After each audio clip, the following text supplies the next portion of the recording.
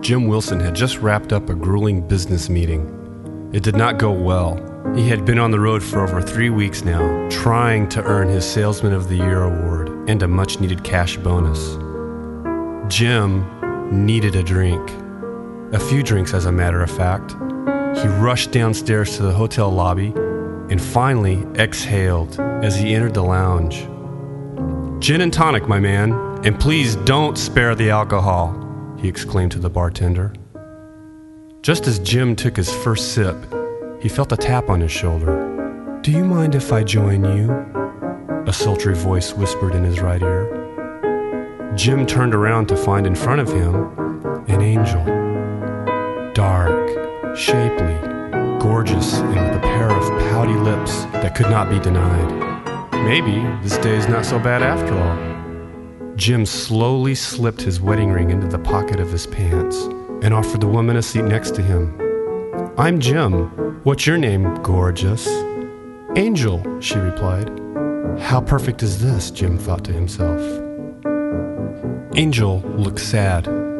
Jim kept chugging down his gin and tonics as if they were water.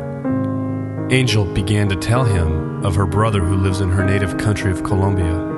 He is in the hospital and has been waiting for a kidney transplant for 6 months now, but to no avail.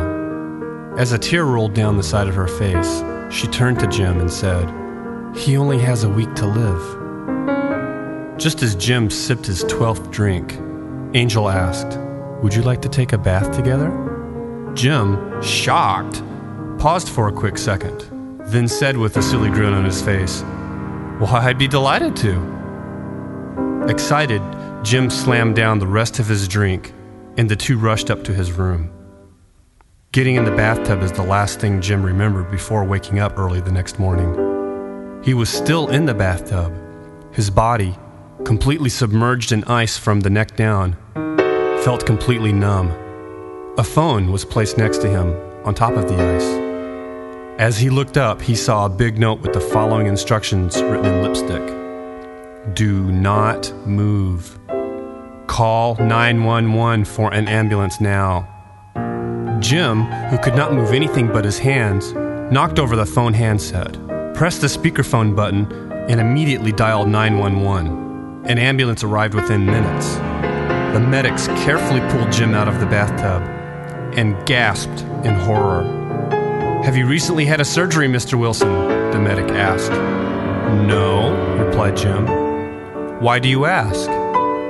The medic reached behind Jim and pulled a tube which was protruding from his lower back.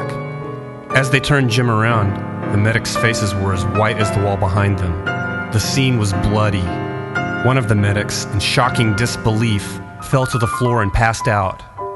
Jim's back had been cut wide open. The other medic, barely holding on to consciousness, said in a faint voice, "Mr. Wilson, your kidneys are gone."